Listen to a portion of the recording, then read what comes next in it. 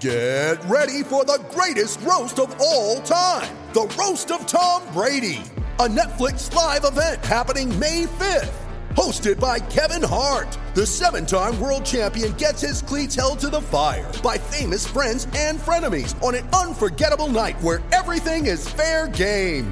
Tune in on May 5th at 5 p.m. Pacific time for the Roast of Tom Brady, live only on Netflix. When you need mealtime inspiration, it's worth shopping Kroger, where you'll find over 30,000 mouth-watering choices that excite your inner foodie. And no matter what tasty choice you make, you'll enjoy our everyday low prices, plus extra ways to save, like digital coupons worth over $600 each week. You can also save up to $1 off per gallon at the pump with fuel points. More savings and more inspiring flavors make shopping Kroger worth it every time. Kroger, fresh for everyone. Fuel restrictions apply. With threats to our nation waiting around every corner, adaptability is more important than ever. When conditions change without notice, quick strategic thinking is crucial. And with obstacles consistently impending, determination is essential in overcoming them. It's this willingness, decisiveness, and resilience that sets Marines apart. With our fighting spirit, we don't just fight battles, we win them. Marines are the constant our nation counts on to fight the unknown. And through adaptable problem solving, we do just that.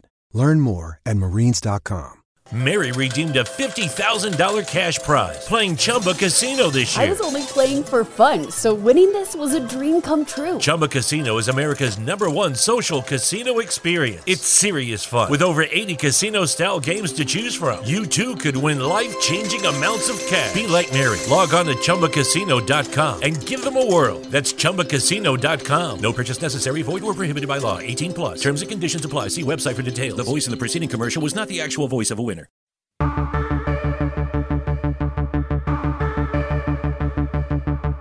Hello and welcome to the Autosport Podcast. I'm your host, Alex Kalinauckas, and we're recording a special edition of the podcast to discuss the very serious situation in Melbourne regarding the cancellation of the 2020 Australian Grand Prix earlier on Friday. We're recording 28 floors above Collins Street, if you're interested. That's in the flat that my Autosport colleague Luke Smith and I are sharing for the week here in Melbourne. Let me introduce my guests for this episode. We've got Jonathan Noble from Motorsport.com, Andrew Van Leeuwen, also from Motorsport.com, and Luke Smith, as I mentioned earlier. Well, it's been quite a week, obviously, and quite a day in Melbourne. F1 had travelled to Australia under a massive cloud of uncertainty. Let's face it, due to the coronavirus outbreak. Already, even this time last week, even Sunday, when sort of the last of the team personnel and the media and the whole circus was travelling to Australia, there was already big question marks about whether they should be doing that. As the week developed, there were not a lot of the traditional pre-season activities taking place. There was already signs early on. John and Andrew and I were at a Red Bull event where there was a 2-meter exclusion zone around the drivers. Basically at all times, it was just like don't get close to them. And then certainly during the press conference that they held at that event. When we arrived at the track on Wednesday and the build-up started, we collected our passes and got in a bit earlier than I think we normally would do. Oh, this is my first F1 weekend as Autosports Grand Prix reporter. It went swimmingly. And it was on Wednesday when it was revealed by John in a story for Autosport and Motorsport.com that 3 F1 paddock personnel were being tested already for potentially having the coronavirus, COVID-19. Into Thursday, more people were being tested, including actually a photographer, we think, a local photographer. And then on Wednesday night, as I'm sure you're all aware, a McLaren team member was revealed to have tested positive. The team withdrew from the event, and discussions continued through the night as to what was going to happen. Was the race going to go ahead without McLaren? Would it be run behind closed doors? There was nothing. There was no statement from Formula One or the FIA. Quite a deafening silence, really. We understand that F1 CEO Chase Carey was flying from Vietnam, where he'd been talking to the promoter in Hanoi about what was going to happen to that race next month. The F1 team principals were in discussions with Ross Brawn, with the other stakeholders, and eventually they reconvened in the morning after another statement had come out from the Australian Grand Prix Corporation saying that things would be pushing ahead. And then about just after 10 a.m, actually, as Luke informed me very precisely earlier on, it was 10:08 a.m. You're welcome. A statement came out. I actually asked for a rough estimate, and he gave me 10:08. So that was very, very grateful for that, Luke. That the race was off. Just to go back a little bit, the Australian authorities had said it would be going, if it was to go ahead, it would be behind closed doors. Things would not, spectators and fans would not be allowed in. There was a press conference. Chase Carey and the AGPC senior managers addressed the media. There was a lot of talking. Not sure there were a lot of answers. But we'll get into that perhaps a bit later on. But yes, a very serious situation. But anyway, that's that was what was supposed to be a brief summary, but I've gone on for quite a while. And as an email drops into our inbox at autosport.com, I will mute my laptop that we're using to record.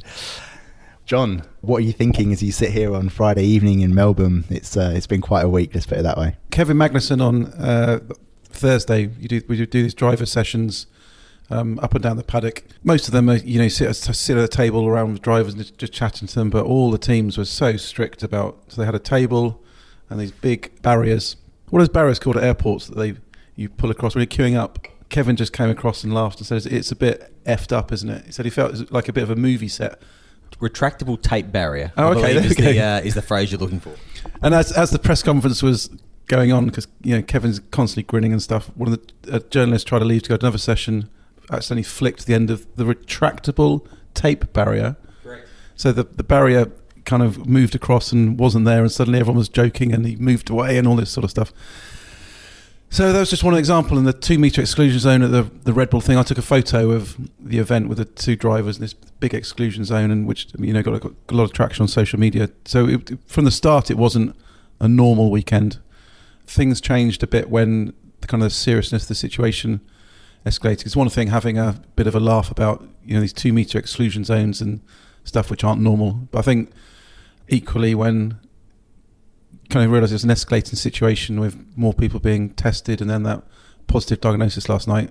It was a fun night to be a journalist when big breaking news is happening and you're bang in the centre of it. Big controversy is always a great thing to be part of a really big developing news story.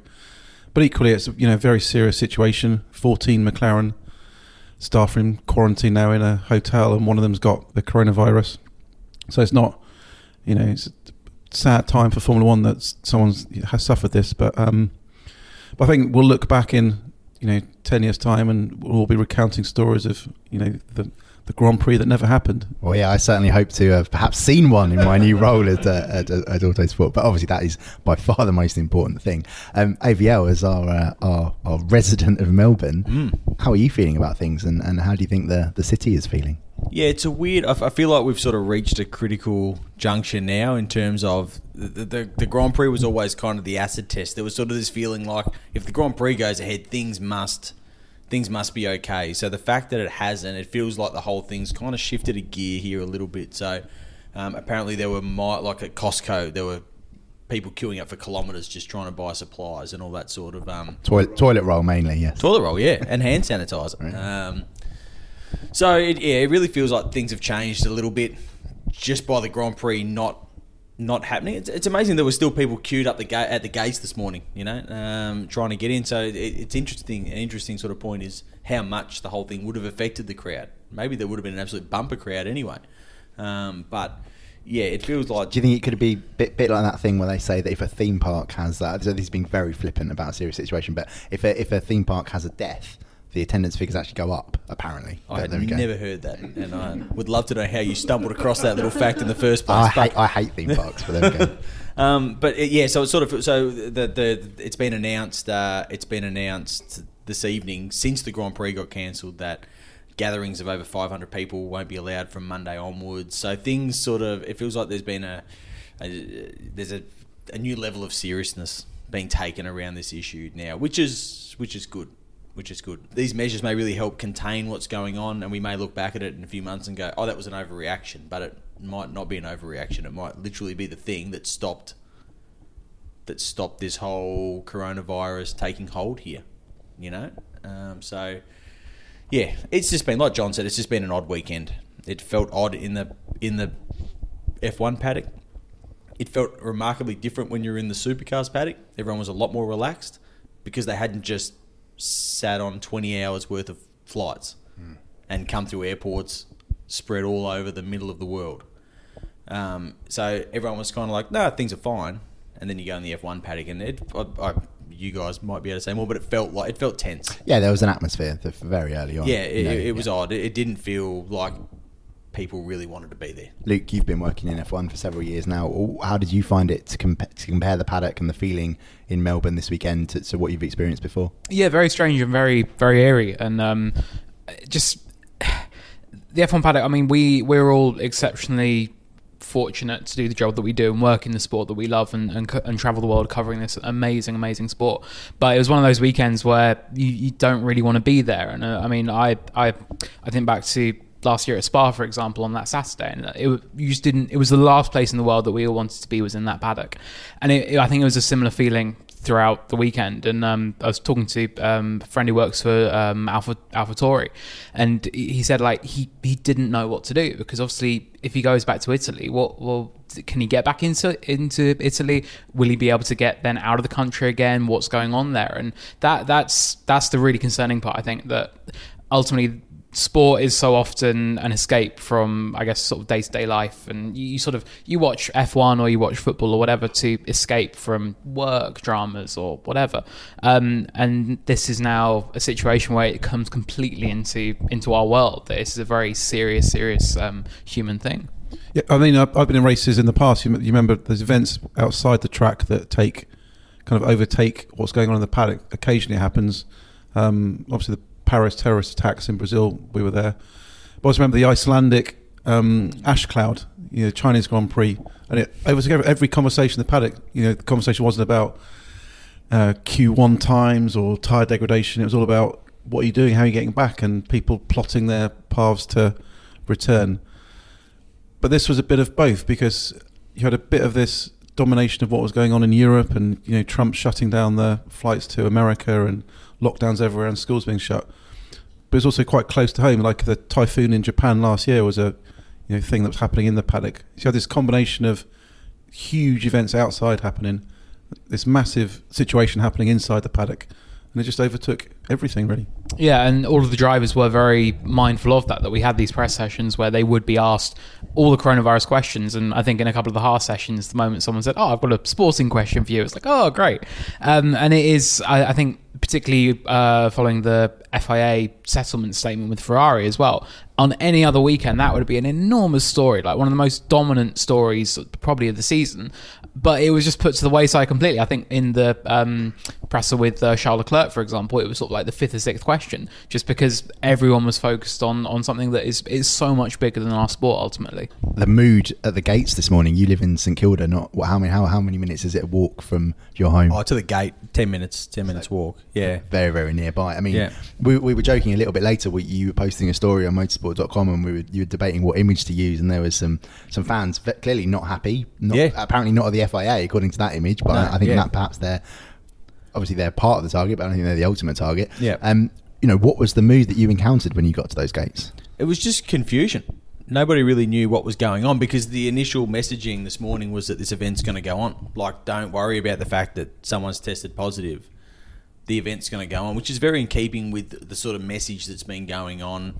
I've spoken about this a couple of times in various stuff we've done over the weekend, but there's been this crazy clash of panic buying toilet paper / nappies / 5 kilo bags of rice mixed with the classic Aussie, she'll be right, it'll be fine. No, go to the cricket. 90,000 people, just go to the cricket. It's not a drama. And there's been this big push, business as usual. It was the line that the event was pushing. It's a line that everyone's been pushing, business as usual. So people still seem to think this is going to go ahead. When the event puts out a statement at 7 o'clock in the morning saying this is going ahead, people went, cool, it's going ahead. They went to the gate. So when they couldn't get in, that was quite confusing. And it seems it took a long time for people to for the message to filter through that you're not going in. And this event's not going ahead. I do wonder whether there are some serious questions to be asked about why that statement was put out, because it just encouraged people, it seems, to go to the track. Yeah, it feels like there must have been a reason for it, because even later, Andrew Westacott, the CEO of the Australian Grand Prix Corporation, spoke about the fact that they used the word cancelled, not postponed, when they did finally confirm that the event wasn't going to go ahead, to discourage people from coming to the track. To make sure people didn't go, it's been postponed, it must be put back an hour. I'll just head on in a bit later. So things didn't seem to happen by accident. Just thinking about what we've gleaned from team principals and people talking in the paddock and various sources, like apparently Sebastian Vettel and Kimi Räikkönen had already left by that stage. They're already gone. Yeah. So it's just bizarre to think that certain people were like, this is not going to go ahead. I mean, John, what did you pick up? One of the issues here, and this is the issue of how we ended up in Australia in the first place, is certain protocols to go through and certain procedures in cancelling a race. with China, it became obvious that the FIA can't cancel it because there was no health grounds or safety grounds to cancel it. F1 don't want to cancel it because they lose the race hosting fee. We're talking $40-50 million for the big races. So it's always up to the promoter to cancel it, and then they rely on their government to say that it can't go ahead, and then it's force majeure, and then they don't lose the fee. So you're in situations where you want the FIA and F1 and promoters want other people to make decisions. So this is how we ended up in Australia. There was no one got to the point and put their hand up and said, actually, we're now taking a risk going there as the situation was changing in, especially Italy. And it's probably the same as we arrived at the track this morning, that the teams didn't want to race, or the majority of teams didn't want to race, which triggered the FIA movement. But I think the promoters needed to show that this wasn't their personal choice to cancel the race, that everything's going ahead, we are pushing on with it, and this is a decision out of our hands. Which is why I think that announcement by the health authorities that the spectators aren't coming in was the changer, because suddenly that shifts responsibility onto something else. And I'm sure there's a big discussion now to be done about who pays and who's going to stump up the fee and will there be a fee and stuff. But I think it's all about where does the buck stop in this situation. I think that's one of the key big lessons out of this weekend. I mean, everyone knew coming here, we were rolling the dice on whether or not a paddock member would, get confirmed and get infected here. It was a gamble, and you have to question, should there have been a gamble? Should we have come if we couldn't 100% guarantee there wouldn't be a problem in the paddock? It goes beyond just the people waiting at the gate. There was TCR cars that were warmed up with drivers sitting in them, ready to roll out for a practice session that was scheduled at, I think, 20 to 10 this morning, and they didn't know. They're sitting there waiting. There were marshals at posts, course cars had done laps. Everything looked like this was going to be a live racetrack. And is it right that I think the two-seater F1 car was going from yeah. really early in the morning? Yep. Yeah, so there was track activity happening. So guys are in race cars, literally sitting in racing cars waiting to go out, having no idea that the whole event was being shut down. So there has definitely been some sort of misstep in communication if you're reaching that point. I think that's pretty staggering. And let's move on to some similar feeling in terms of how this situation unfolded. And I want to talk about the words of Lewis Hamilton, who was probably the most outspoken of all the drivers that addressed the media on Thursday. I think he just copped a good question, to be honest. Well, thank you, Andrew. Yeah, it was my question in there. It was as a first question in an FI press conference. You've done quite well, I must say, Alex. Thank you very much. But it wasn't a question that no one else was going to ask. So, I just happened to get in. It was because you told me to go in a 2-footed challenge. So I thought, well, that sounds like something that make it quite an arrival. But there we go. He was very outspoken. I framed the question as, were you comfortable travelling, and what did you think of the F1 and FIA's response so far before they cancelled off the race? And initially he talked about his flight and touching things and hand sanitizer and things like that, and then he sort of paused and just went, it's really surprising that we're here, that we're in the room, we're having this conversation. And he said he was shocked, and that's about as far as I think he could go. Yeah. Kimi Räikkönen, I know, also expressed some views on this, but Hamilton, I've written this before and I think it a lot. He is the face of Formula One. Good on him for doing that and speaking up. I mean, what did you guys think, Luke? Yeah, he was the only driver who came out that strongly and then said it. And so many of them said that, we follow the FIA's advice and we're here to race. And that line that was trotted out so many times. And you can understand that to a point, because ultimately, they do have to do what the governing body will say and what their medical staff will suggest with their crisis cell that was set up to follow this situation. But ultimately, Lewis is someone who he wears his heart on his sleeve, and I think F1 is so much richer for that. And I think the moment that we don't have Lewis Hamilton in Formula One anymore, it's very hard to see who will be replacing him to be that figure who will say, look, this is how it is, this is how I'm feeling right now. The fact he's also F1's most successful star and one of the greatest drivers this sport has ever seen, I think that just adds to it, basically, that he's so visible. And I think that would have put also pressure on Formula One as well. The fact that on Thursday that Lewis, of all people, was the person to speak out and say, this is shocking, this is surprising, we shouldn't shouldn't be here, basically. He posted an Instagram story from his bedroom as well, saying, really don't want to leave my room, with the emoji of a mask over his face, for example. And it's that kind of honesty that I think we need from our drivers, because ultimately they do get too much into this sort of PR, and they've got to put out this message of, look, we're here to race, I just want to race, I don't want to worry about the politics. And I think we saw that with Lewis's comments about environmentalism towards the end of last season, that he's very aware of the world outside of Formula One. He's made clear that once his F1 career is over, he doesn't want to be hanging around the sport. He wants to go and do all these other ventures. I think it's just really, really good that we have someone like him to look at the bigger picture and say, actually, look, this is way bigger than the sport. What happens when Lewis Hamilton walks away? Will the Fleet Street guys be paying to go to races and things like that? And it's a pretty big thing. I mean, as I said, we are getting slightly off topic here, but yeah, as I said, I think fair play to what he said. John, I just wondered, do you think we're going to see this is just the start of not a war of words, but comments being made, team principals, manufacturers, people with stakes at risk potentially coming out and making statements in the next few days and weeks? I'm not sure actually, because I spoke to a team boss today about whether they felt the weekend had been damaging for Formula One and everything. But I think we're in such a unique, unprecedented situation in the world now. This is something that no one alive on this earth has experienced before. What is happening now and is going to happen over the next 2, 3, 4 weeks. I think Formula One is just a tiny blob on the corner of a much bigger picture. So I think if what happened this weekend had happened in a situation where the world was normal, then I think it would be a massive thing, like Indy 05, when circumstances happen in bizarre circumstances happen in a normal world, but we're in total unprecedented territory here. Though I think especially with the season unlikely now to start at Baku, I think the issue of what happened this weekend will melt into the background, because there's much bigger issues at stake here. I think what this wakes us up to is the fact that Formula One isn't the be-all and end-all of everybody's lives. It's a small part of a big thing. Other sports have stopped. So I think in the end, it won't be the big drama that maybe Indy 05 was, for example. Indeed, and I think I certainly find it frustrating when you see comments on social media about how things, it should have gone ahead, it's an overreaction, blah. Absolutely not. Not when the World Health Authority has declared it a pandemic. This is something that should be taken utterly seriously. And John, I'm going to throw back to you now. You mentioned the fact that the F1 season could start in Baku in June.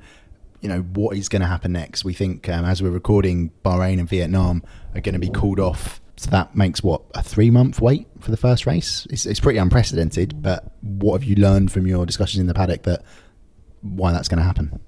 Well, I think there's a growing reality that the situation is not normal. I think it's amazing to think back in testing time. So we're talking middle of February. What's that?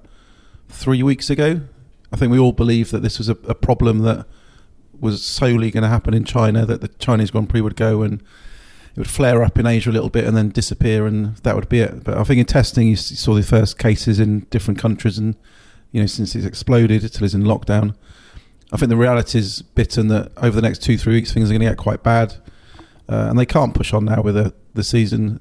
Teams have told, I understand, F1 they're not racing in Bahrain. Everyone's going home.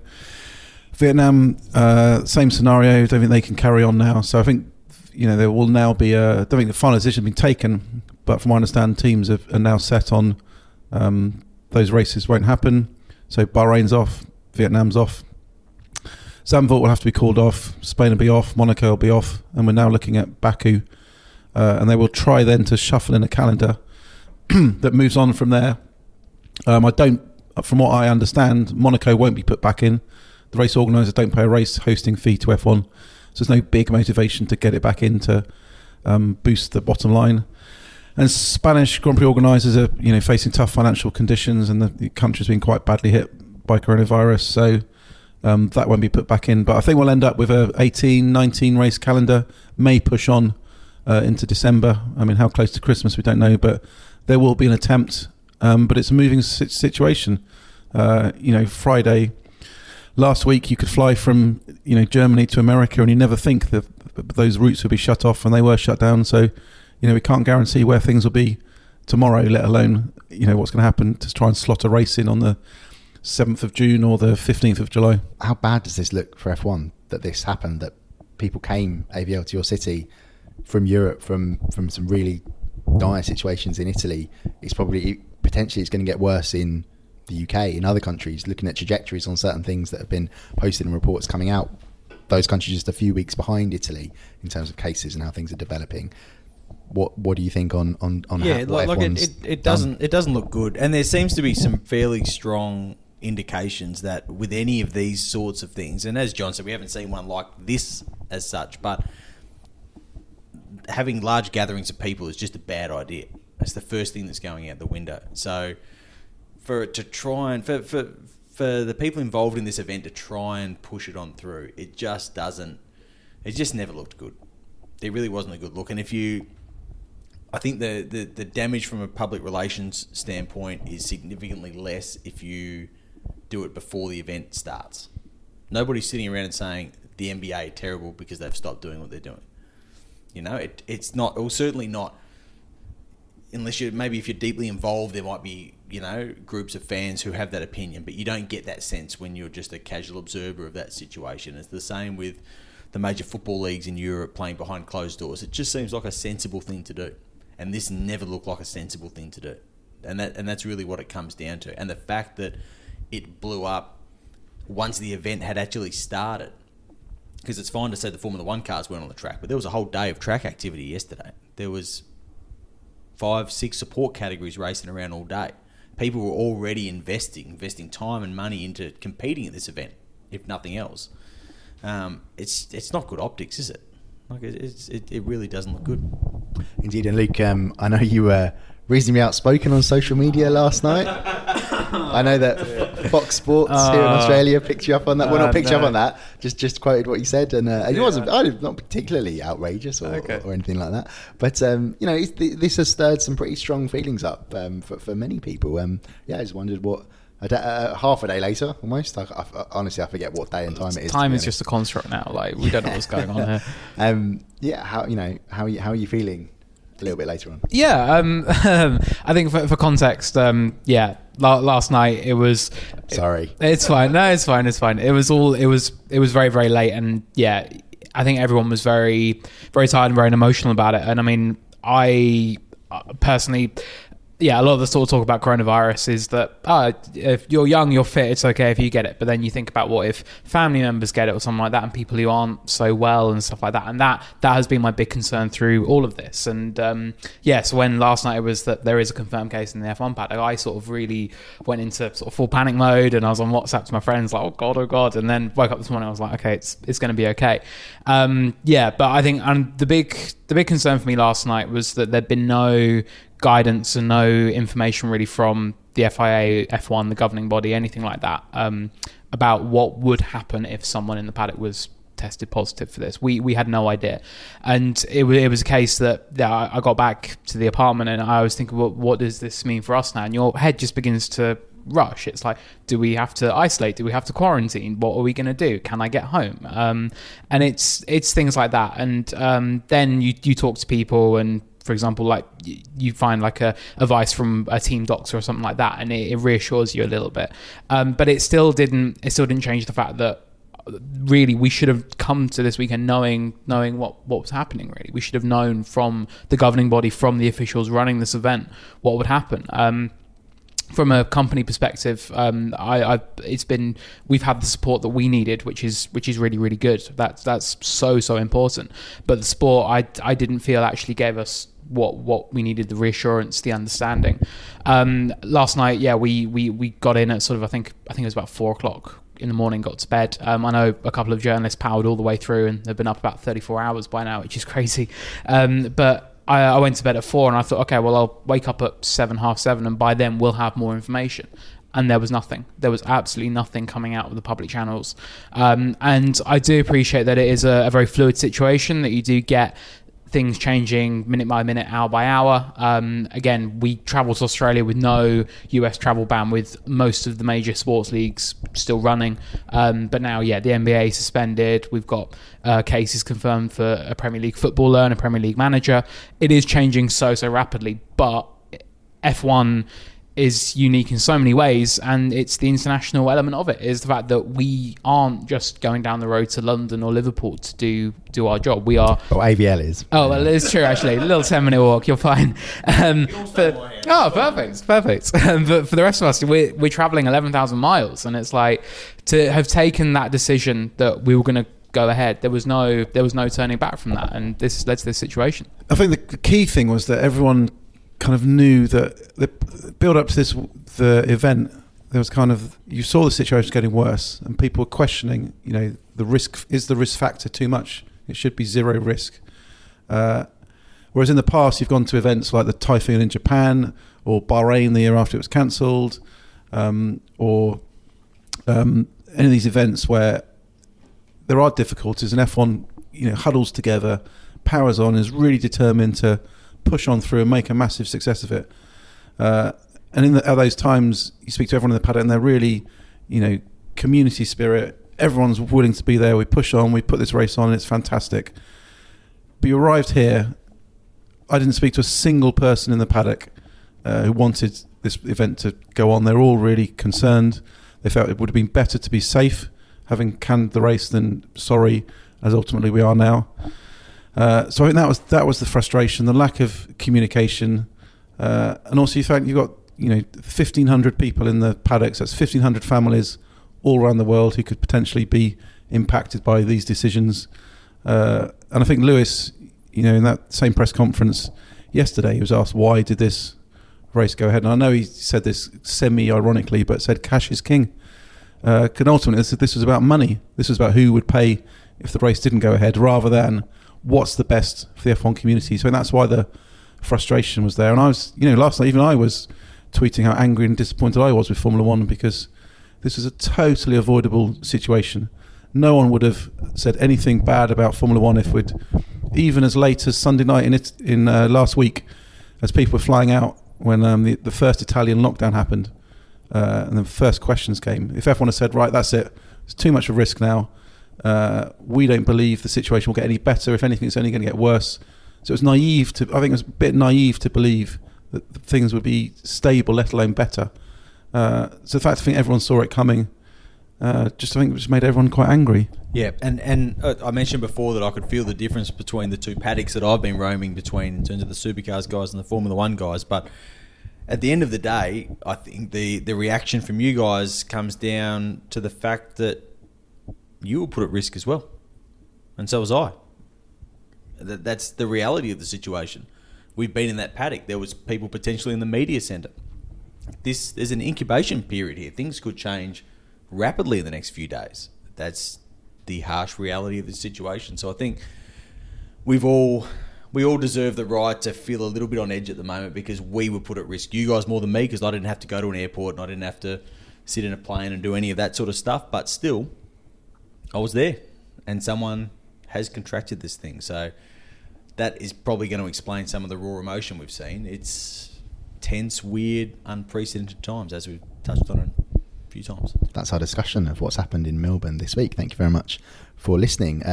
As far as we know, as we're recording this, we're going to have possibly 3 months of content to fill. So do come back. You might be here in Melbourne for 3 months. Who knows? I look forward to recording many of these with you guys. I mean, it is raining right now, rather disappointingly. But it's what it could be much worse places to get stuck. Let's face it.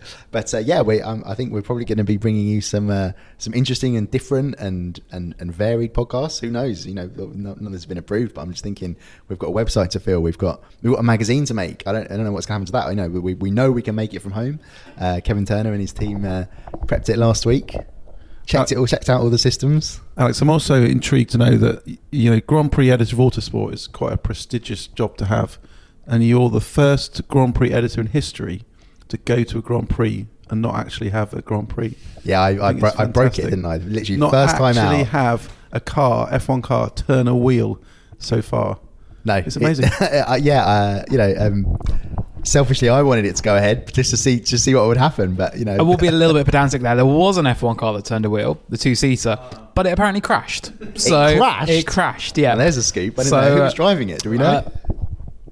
That was Will Davison, and he's been very up and about how he should be the 2020 Australian Grand Prix winner because he turned more laps in a Formula 1 car than anyone else. I think fair enough. You didn't mention the crash, so that's... Kept that one quiet. Old Wilbur, we're on to you there, brother. Excellent. Well, yeah, like I said, thank you very much for joining us on this episode. And anyway, I won't do the usual spiel of asking you to subscribe to our various channels, although I do encourage you to read our news stories and our analysis, of course. But anyway, thank you very much for listening. Thank you to John, to AVL, to Luke for joining us. And stay safe, everyone, and see you soon.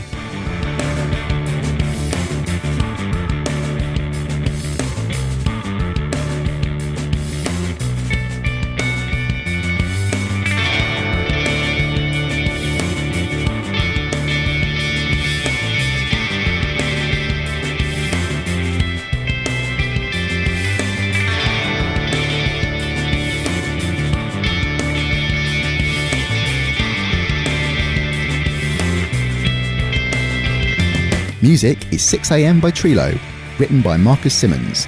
See soundcloud.com/Trilo Music.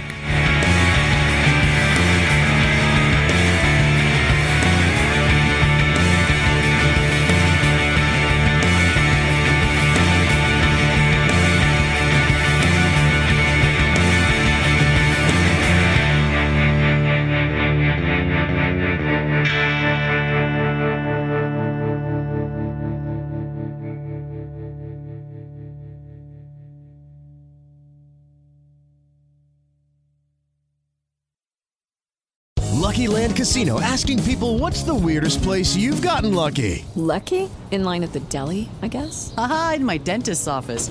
More than once, actually. Do I have to say? Yes, you do. In the car before my kids' PTA meeting. Really? Yes. Excuse me, what's the weirdest place you've gotten lucky? I never win and tell. Well, there you have it. You can get lucky anywhere, playing at LuckyLandSlots.com. Play for free right now. Are you feeling lucky? No purchase necessary. Void where prohibited by law. 18+. Terms and conditions apply. See website for details. Independence. With that declaration, America was born. Inspired by a belief in the God-given rights of every human being, and in the good that comes from exercising these rights well.